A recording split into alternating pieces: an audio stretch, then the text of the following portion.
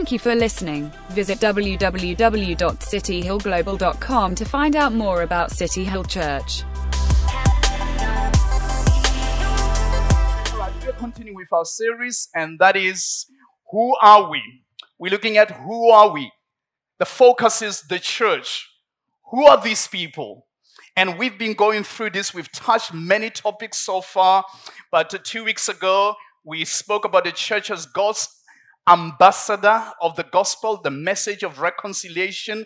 God was in Christ reconciling the world to himself. How does he do it now? He does it through the church. And we heard last week that the church, this beautiful church, is the body of Christ. How the hands and the feet and everything is there in the church to do the work that God wants to do in the church. Today, we are looking at the church as God's army.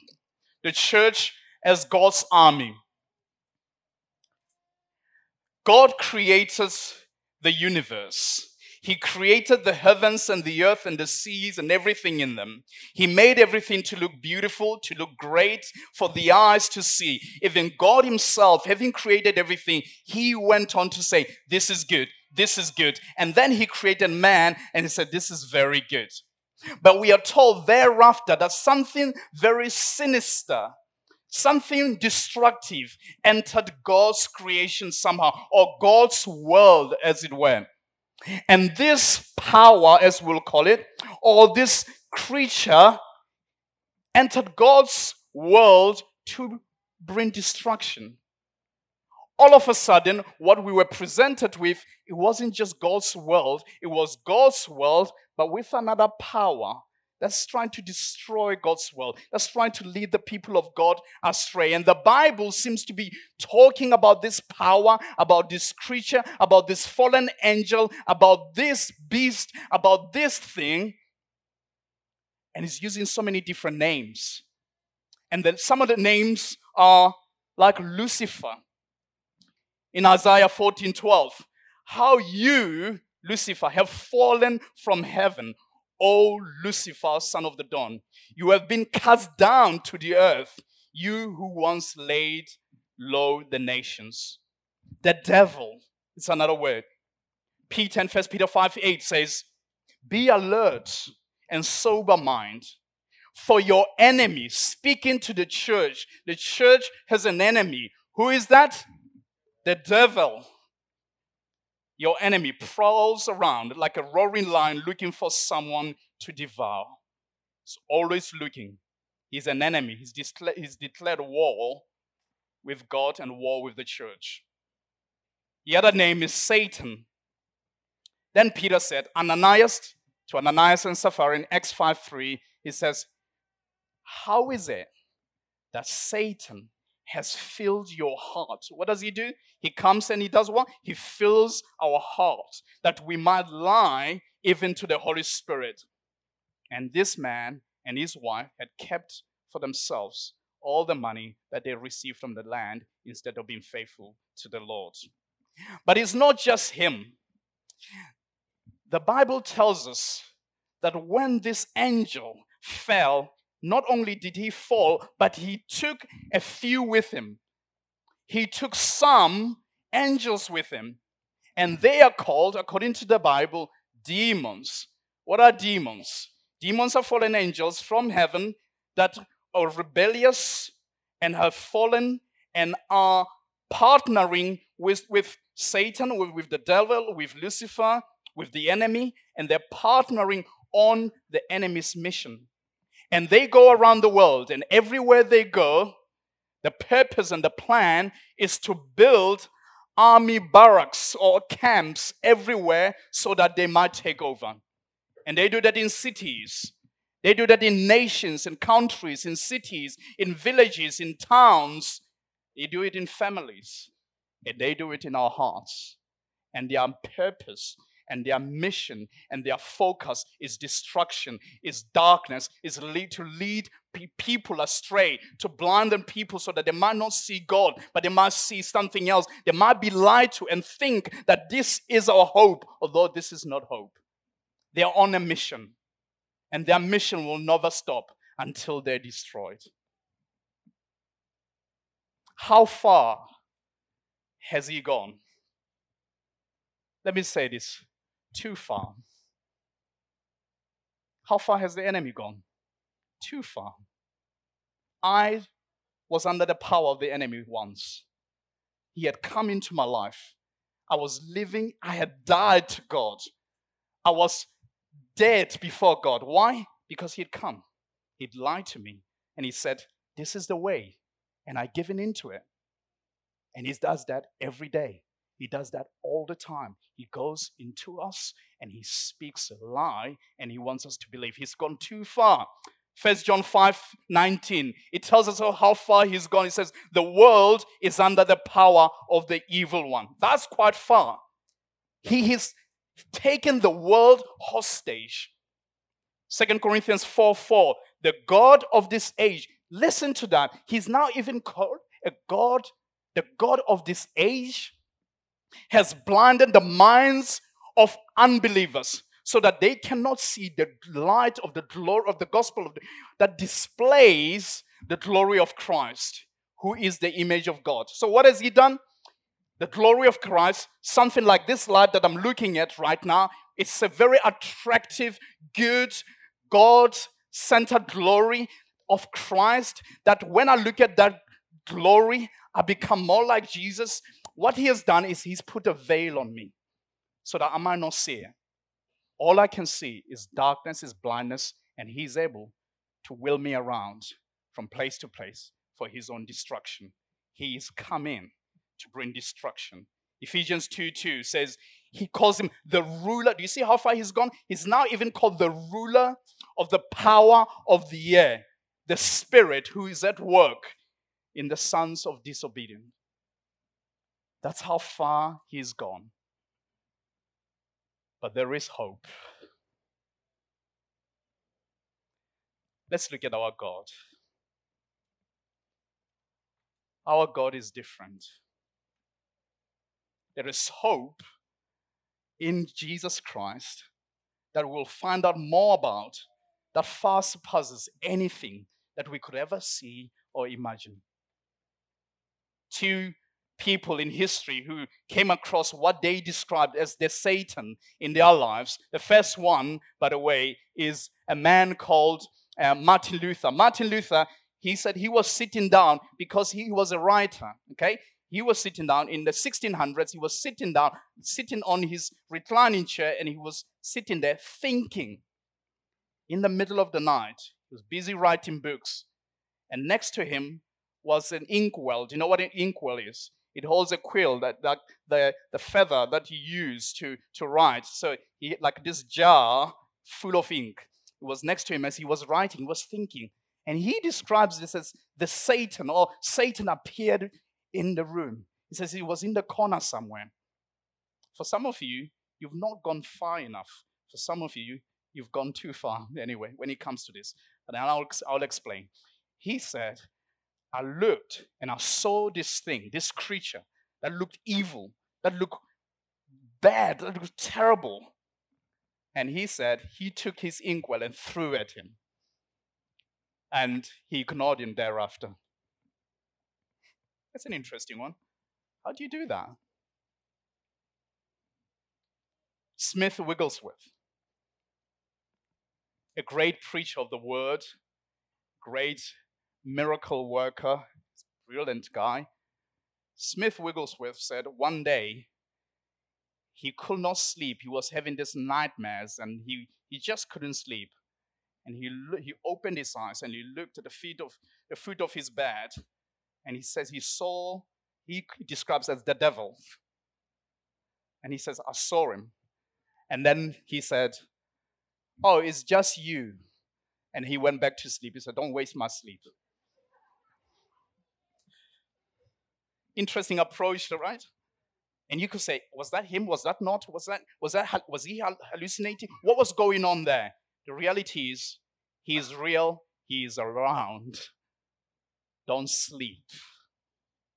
The interesting one is, C.S. Lewis says we should not put God here and put the devil here and say, oh, he's just the exact opposite of God. He's not. God is here. This was an angel, naughty angel. Is not like the mighty, great, powerful God. He's fallen, rebellious, but he's not here. He's not the exact opposite. Not at all. One of the things that we can do sometimes is we can elevate him and give him all the attention that he doesn't deserve and talk about him all the time, almost as though he's very important. Let's not do that. Sometimes we see the devil in everything, aren't we? Casting out demons in cars and what have you. But anyway, the other thing is, the opposite of it is that sometimes we can live our lives almost as though he doesn't exist and be very ignorant and treat everything almost like, oh no, the battle has already been completely and utterly won. Of course it is won, but we'll find out how the battle is won. Let's look at God. The Bible makes it very clear that our God is so tender. He's so loving. He's like, it's like the nursing mother. I mean, I look at Emily a lot of the time. I can't see myself when I'm doing it. I look at Emily, the way she looks at Dylan, especially when he's feeding, and how she looks. It's amazing. And that's the love that is there that she has for him. It's so amazing. That's how God looks at us. Tender, loving eyes that look upon you, every single one of us. But there's something else that you don't know, or you might not know, and that is our God is also ruthless. He's like a man of war. He thunders in anger. And his anger is towards the devil and his tricks and his plans and all that he tries to do to destroy the world.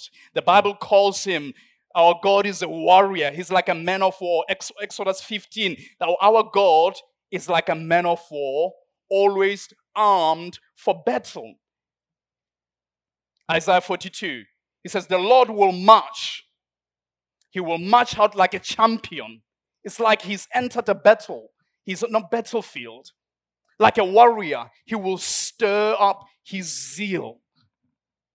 And with a shout, the Lord will raise a battle cry and will triumph over his enemy. Is that the same person who was looking at you like this? Sometimes, how many of you have dogs here? Okay, cool. Sorry, you don't know why I'm asking you. Sometimes God can be treated like a little Jack Russell dog. Do you know what a Jack Russell is? It's cute, isn't it? And you look at it, it's cute. For those who don't like dogs, it's definitely not cute. But for those who love dogs, it is cute. And I agree with you only for now. But anyway, it doesn't matter. It's cute, this dog. And sometimes you watch people, right? They let the dog come here and lick them. And have you not seen that? All right, if you haven't seen that, it does happen. But anyway, and the dog is so happy, and the person is so happy, and he's so cuddly, or one of those sausage dogs, or a chihuahua, it's so beautiful and so cute, and it licks and it goes up. Sometimes we can treat God like a little chihuahua, you know that? That he's just so cuddly, just so nice and tender. But what we are hearing there is this is a mighty warrior who comes, he is dressed for battle, and he's ready to destroy his enemies. And we got to hold that picture of God, that balanced picture of God, that he's ruthless. He doesn't tolerate anything else. He is like that. Job, talking about God in Job 25, he says, he has troops that can never be numbered. There's so many. He has an army that is so vast that nobody else can ever number his army. Why does he have an army if there is no war? Job has witnessed this. And if you're wondering that, no, maybe it's God in the Old Testament. You look at Revelations, in Revelations 19, it speaks of Jesus Christ. All of a sudden, don't hear what I'm not saying. He's got a tattoo on his thigh. What does it say? King of Kings, Lord of Lords. And apparently he has a name that only he knows. How can you have a name that nobody else knows but you alone? That's what Revelation says. He has a name, but he's also called the Word of Truth. He is riding on a white horse, and he has his robe dipped in blood, and he is dressed for battle, and he is ready. And behind him is an army that is there and ready to conquer. Let me say this. Our God never loses a battle. And our God never gives up. Our God never gets threatened. Our God never gets defeated. That is important. It is the truth that we need to know even when we face hard, difficult times. On whose side are you? On God's side. Our God never gets defeated. And that's important for us to grasp, is the truth of the gospel that is there and rooted in Scripture. God said that I will never be defeated. On whose side are you? On God's side. But then he reveals himself in many different ways. He reveals himself as the God who fights battles that are here on earth, although he's up there, by sending a vast army of angels to fight battles for him. Remember the story of Elisha and the king of Aram, the Arameans were powerful, and they wanted to destroy the people of God. And somehow, every time they tried to go and to set up an ambush against the people of God so that they might destroy them, somehow the people of God have found out. And the king of Aram said, how is it that the Israelites seem to know our plan every time? And one of the guys said, I think it's Elisha. He's a prophet. He knows all this stuff. And he goes and tells the king how to line up for battle, where to go, etc. And he said, all right, let's kill Elisha. That's what we need to do now. Let's kill Elisha. If we get him out of the way, at least we can set up an ambush and we can destroy the people of God. That's the plan. And all of a sudden, they come to try and destroy Elisha. And the whole nation comes. The army comes towards Elisha. They come close, and the servant of Elisha is looking out the window, and he can see this is about to happen. Elisha is about to be taken.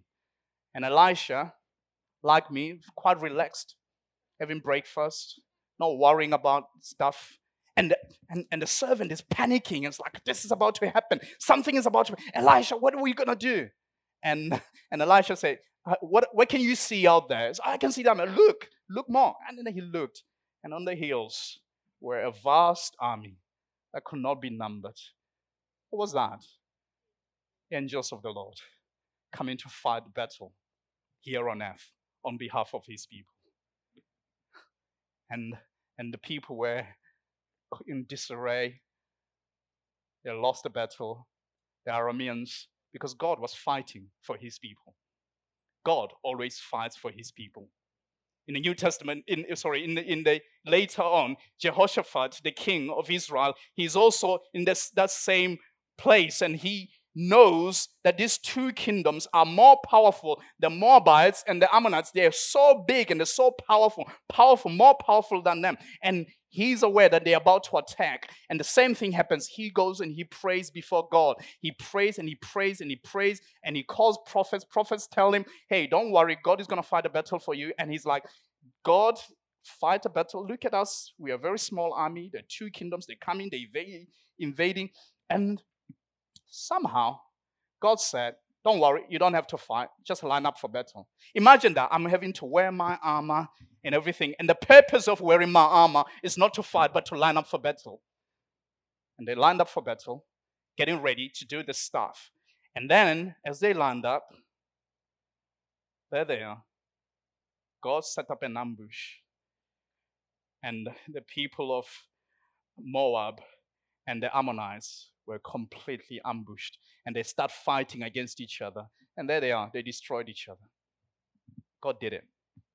With no human help. He just does it. We heard from Natalia this morning about the Gethsemane. Jesus, as he was about to be taken away. And Peter is trying to fight the battle. He's trying to fight with a sword. And Jesus says, don't fight. It's all right. Don't fight. Let them take me. But what he also says is, do you not know that I could easy, this is so easy, I could send 12 legions from heaven to come and destroy these guys.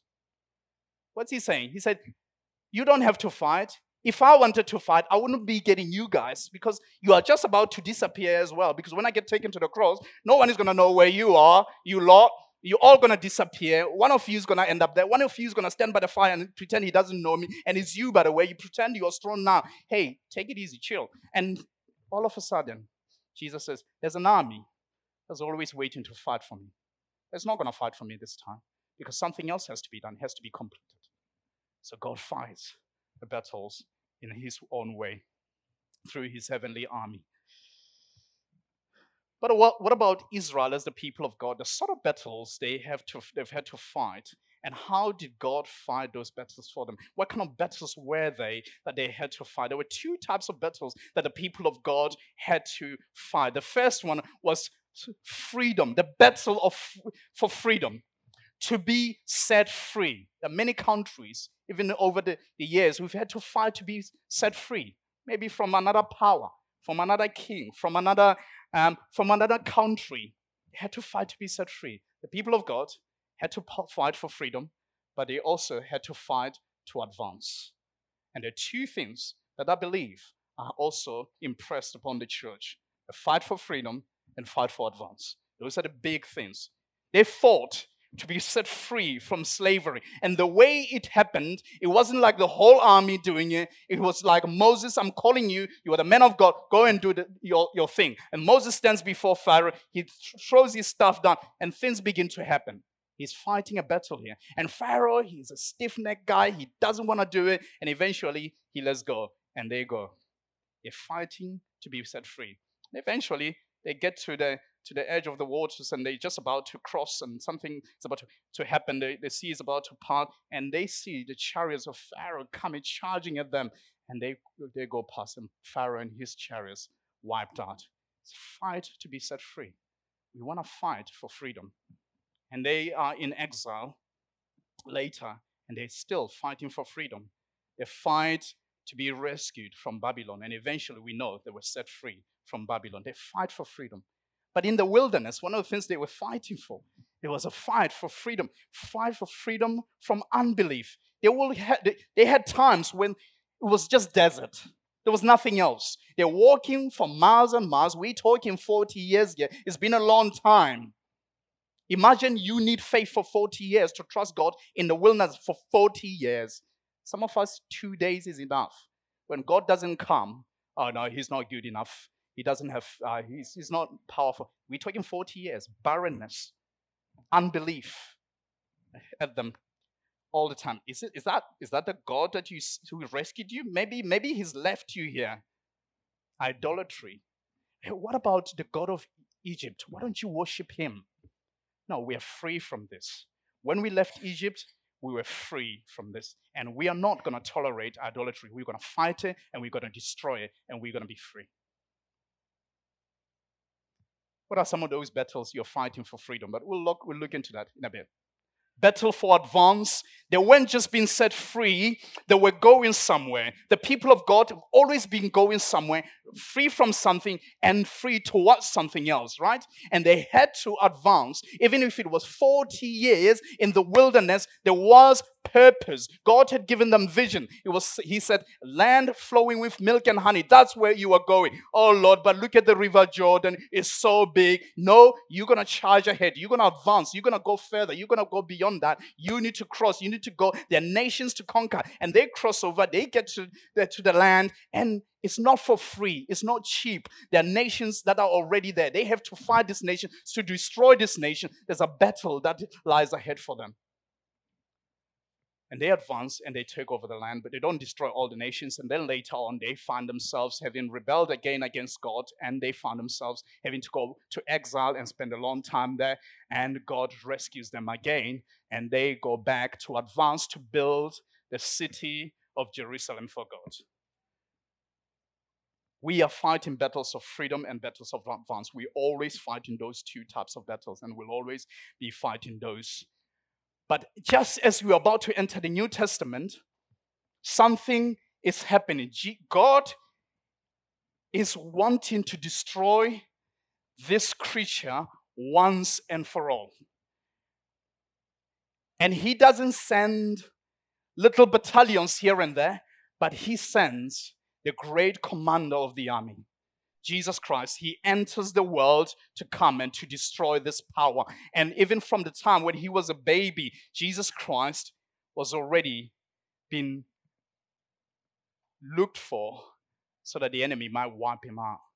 So remember, Jesus is a baby. Herod is there. Herod is saying, I'm going to destroy all the kids, all the babies this age and that age. And the reason I want to do that is because I know there is the savior of the world here. He ends up in Egypt and he comes back later and he's grown and Herod has already died.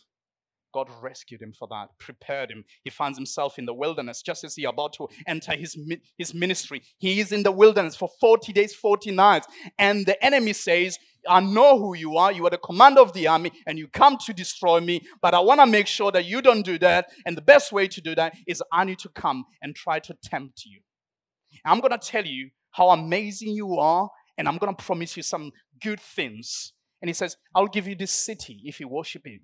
I'll give it. And Jesus says, no way. He refuses the temptations and he triumphs over the enemy later. But what has he come to do?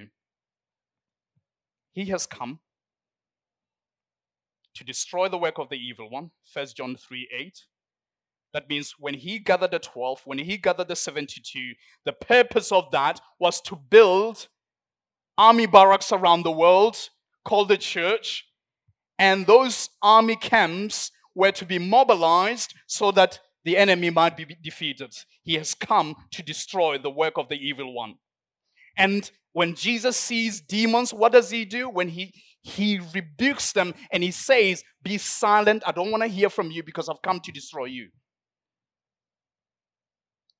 And then he says, no man can enter a strong man's house and spoils his goods, except he will first bind the strong man and then he will destroy his house. Jesus has come. There's the strong man, the enemy, who the Bible calls him the God of this world, has set up barracks around the world, and Jesus has come. And his purpose now is to set up barracks that will destroy every single one of those so that he might take the world and take it for himself. And he's doing that. The way he does it through the cross. He doesn't do it in any other way. And on the cross, people think, and the enemy thinks, that Jesus has lost the battle because he is there, helpless as anything, and he's hanging like this. But God knows that when the enemy thought that death has destroyed him, death could not hold him down. And on the third day, Jesus Christ, out from the grave, he rose again into new life. Not only has he defeated Satan now, but he's defeated death and sin. And he triumphs completely over them. Colossians says he disarmed the rulers and authorities and put them to open shame by triumphing over them on the cross. A moment of history where Jesus Christ takes over what is rightly his. What about the church? Jesus didn't just win the battle, but he raised a community of the Spirit called the church so that they too, while Jesus has disarmed the enemy, might continue his battle by taking over where the enemy has made presence. How do they do that? By preaching the gospel. Let me tell you this. The enemy is still around because we are living in the now kingdom of God and the not yet kingdom of God. The enemy is destroyed, but the enemy is not yet fully taken out. What do I mean by that? The Bible makes it very clear that he has been disarmed. He's a toothless lion who's standing there prowling every day, and you think he is very dangerous, he will destroy you. No. You have been given the power. You have been given everything by God to destroy the power and the work of the enemy. What the battles look like now for Christians. Number one, it's not just my battle, but the battle is God's creation. God is not just wanting to set you free from certain things. God wants his universe and his world free from the evil one. The battle is the battle over all creation. Romans 8:9. Number 2, there are personal battles, but our personal battles are part of the bigger battle as well. Number 3, our battles are not against flesh and blood. A lot of us spend time trying to destroy one another because we think that the battle is against flesh and blood. No, the battle is not against flesh and blood, but it's against the rulers and the authorities in the heavenly places. But also, God has given you everything you need to fight the battles. And also, put on the whole armor of God. And the armor of God, listen to this, God is not going to put an armor around you.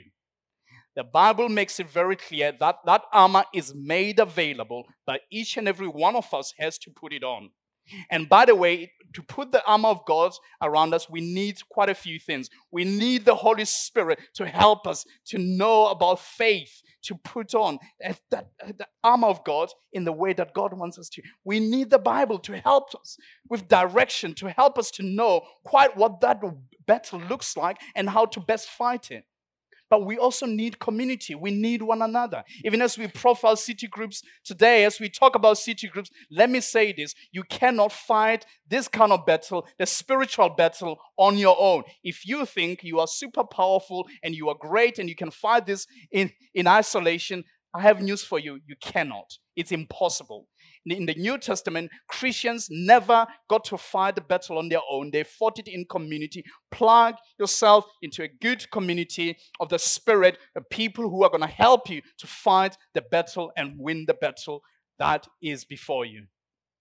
We need to fight together. In closing, there's so many battles around us. You have the battle of the tongue,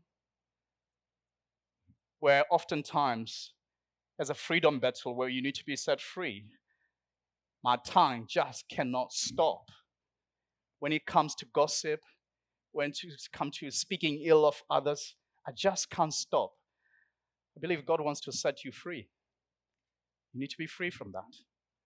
What about the battle or temptation? I just can't do it. It's impossible. Food, sex, other things. I just can't do it. God wants to say to you, you are more than conqueror in Christ.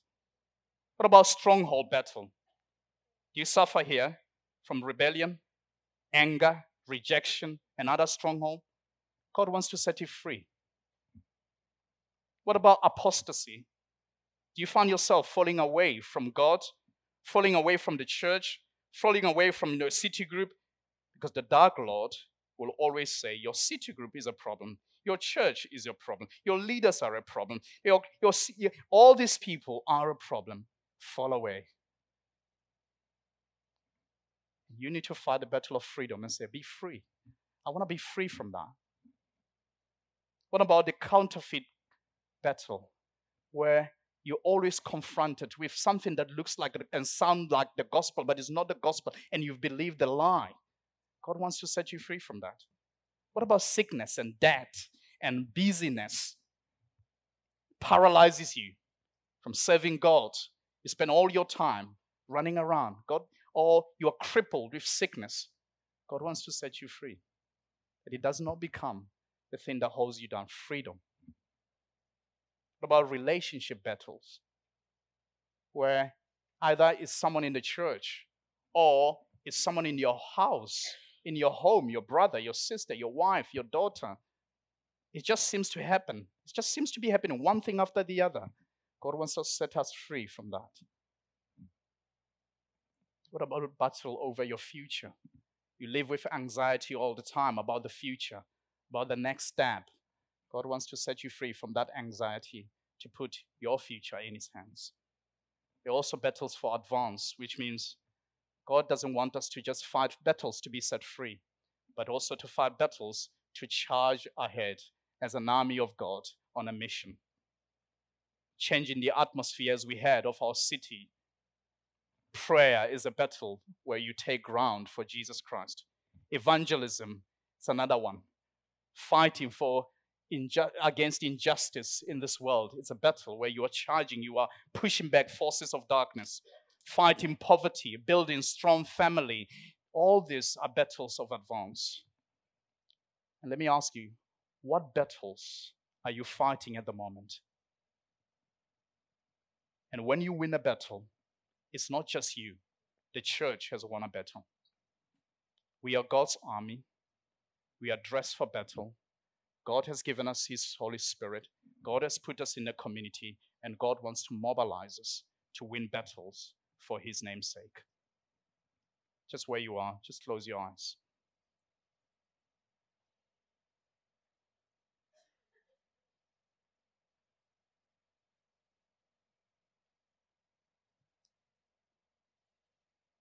Father God,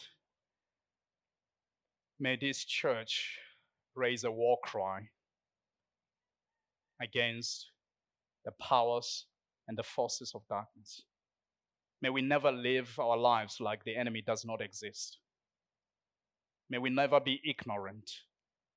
But Lord, may we not elevate Him and keep talking about Him all the time as though He's very important.